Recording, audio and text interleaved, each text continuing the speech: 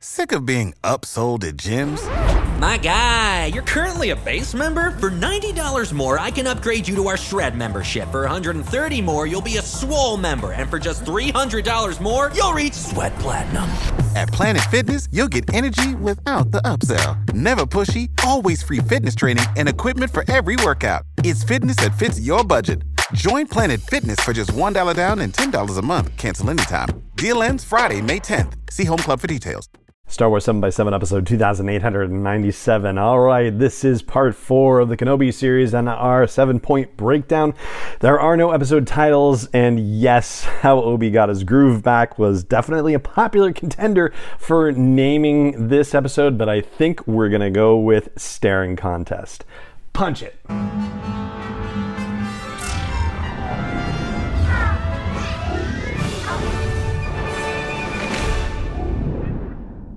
Hey Rebel Rouser, I'm Alan Voivod and this is Star Wars 7x7, your daily dose of Star Wars joy, and thank you so much for joining me for it. So we could have also called this episode Tension and Release because there's a lot of tension setup and releasing of tension throughout this episode, expertly done over and over again and ramping it up every single time. And I'm getting ahead of myself actually because the concept of tension and release was actually number 6 on my action list to talk with you about out of the 7, right? Because the tension and release stuff that builds up over the course of the episode, and point 6 was, further along in our discussion of this whole thing. I guess it's our first thing now, but I'm probably going to circle back to it because it's something that I wanted to mention about that point that we don't necessarily have to just yet. So what would have been the first point, but is now the second point, has to do with the setup for this episode. And we talked about this yesterday on the mid-season review, that they basically kind of telegraphed how this was about to unfold, that Reva had captured Leia. There was no way she was not going to capture Leia at that point. She wasn't going to let her run away the way that Vader let Obi-Wan escape. And she took Leia exactly where we figured she would take Leia, to Nur, and the only way for Obi-Wan to rescue her was to get access to Nur from somebody who would be able to do that, and that of course was Indira Varma's character Tala. So yes, for a series that has been pretty unpredictable in places, that one, that was kind of predictable to be sure. The third thing we'll flag in this episode is that we get more details about the path, and the path significantly is different from a rebellion, basically. The path is essentially a way to help Jedi escape from the attention of the Empire and to develop new lives, new identities, and get out in the galaxy and away from anyone who might hurt them. And whereas a rebellion isn't actually a fully formed thing at this time in the galaxy, I mean, Saw Gerrera is out there stirring up trouble, and Enfys Nest is just starting to gather people around the idea of some kind of resistance. Yeah, there isn't anything on the level of what we see, say, in Star Wars Rebels when we get to like 5 years before the events of A New Hope. On the other hand, this path is fully formed and operational, working from this planet Jabim. And the way that this whole path network has been presented, and we find out that there have been a couple of different safe houses that have been found so far, this is actually organized well enough that they have to have helped a significant number of Jedi and or Force-sensitive people to get away from the Empire. So this is a big deal. I'll say that the only thing that really didn't work for me with the path situation was the conversation between Obi-Wan and Roken. And we talked about persuasion in storytelling and how difficult it is to make a believable, persuasive situation happen. It worked finally, and it took a lot to do it for Obi-Wan in the first episode of the series. In this particular case, it seems like Roken has a lot of reasons not to cooperate with Obi-Wan Kenobi, but ends up coming over to Obi-Wan's side very quickly. It doesn't give you any indication that Obi-Wan's used any kind of mind trick or anything like that. So, he's at least done this honestly on its face.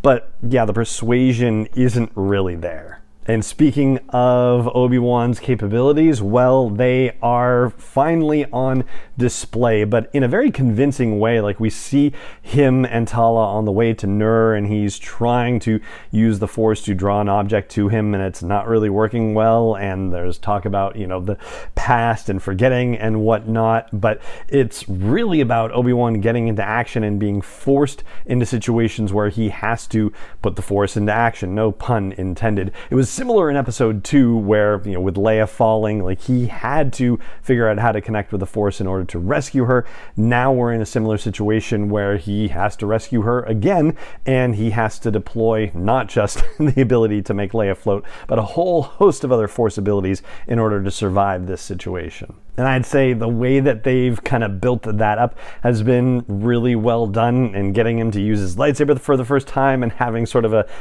momentary action pose where you're like, oh yeah, he's finally sort of slipping in and having, moments of, yes, this is who I used to be. Like, that is starting to come through, and the way that they have kind of gently built that up has been very cool, very restrained, very well done. They've made a point of not making him be like, oh, I haven't done anything with this in a few years, and now just suddenly I'm a bad mamma jamma all over again in the drop of a hat. No, they've let him work up to this very well. Now, for a fifth thing, we'll talk about a setup that they almost kind of went through with, but not quite, and that has to do with the fact that in the previous episode, they talked about how Force-sensitive children are being disappeared by the Empire, and nobody knows what happens to them. So then you get into this episode, and as Tala is looking at the schematics for the fortress, she's like, what are they hiding down there, right? So you get the idea that this is where Force-sensitive children are being sent to, that they're being brought to the Fortress Inquisitorius. At least that's the setup that they seem to be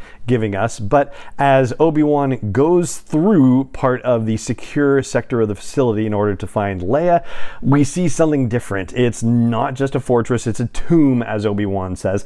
And it's hard to say for sure whether that's entirely accurate. And the reason why I'm saying that is because these people that we see encased in amber, like, or some sort of amber liquid, like, they could be dead, they could be in some sort of, stasis, or, it's not carbonite, obviously, but some sort of hibernation, right? But probably dead. And we do see a youngling here, so yeah, they kind of got near the idea that they were setting up, but they didn't actually follow through with it. I'm not saying that I wanted to see that, quite honestly. I mean, I think that would kind of be traumatizing in a way, but yeah, they kind of set the idea up and then they don't go near it. So I'm just kind of wondering if they should have necessarily set up the idea in the first place. That's the sort of dilemma I'm kind of sitting at with basically on this. The sixth thing I want to flag is how this is such a female character driven episode, and it's really awesomely done. This episode really is driven by the interactions between Reva and Leia and Reva and Tala, and I think it's just fantastic. All the characters are so well drawn, and Leia's thing about, are we having a staring contest? Like, just so much fun, and does give you echoes of Rey in The Force Awakens, and also of her own character in A New Hope. And the last point we'll talk about is the tracker setup situation. So I had a moment where I was certain that Leia was going to say something about Dantooine, then I thought Tala was going to say something about Dantooine. She mentions Florum, actually, which is where Hondo Ohnaka was hanging out in the Clone Wars. So yeah, wouldn't it be funny if they did something with Florum later on and Hondo Ohnaka showed up in this series? That would be crazy. But I'm digressing. We get Vader showing up at the end of this episode, and it's thrilling, like the energy that he brings, the menace that he brings. Like, they are really committed to actually making Vader the scary monster enemy that he was supposed to be when we saw him in Star Wars and The Empire Strikes Back, and that earned him that, near top spot on one of the, AFI's 100 all-time villains list. Like, he's really earning it, and the writers of this and Rogue One are making a point of letting him earn that title. But Reva getting the tracker onto Obi-Wan, like, she tells Vader it's Obi-Wan, it's obviously not Obi-Wan, so she herself is a pretty darn good liar. She says she appreciates that with Tala as well.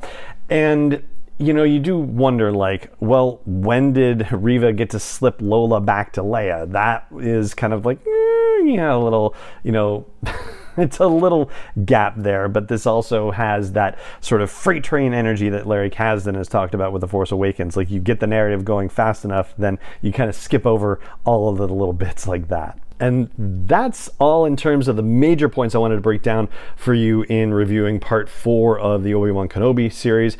The thing that I wanted to circle back to was just my own personal thrill, which was when they're on Jabim talking about going to Nur, and they get a mention of T-47s that are only actually being used for hauling sewage. And in my head, I'm like, oh my gosh, because this, of course, is exactly like The Empire Strikes Back with the T-47s that couldn't be adapted to the cold, but they came into play at the end of the episode. And out of every ship in Star Wars, I love snowspeeders better than anything. So to see T-47 show up in this scene to the rescue, oh my gosh, that was just a personal high moment for me in this episode. I love it. I love it. I love it.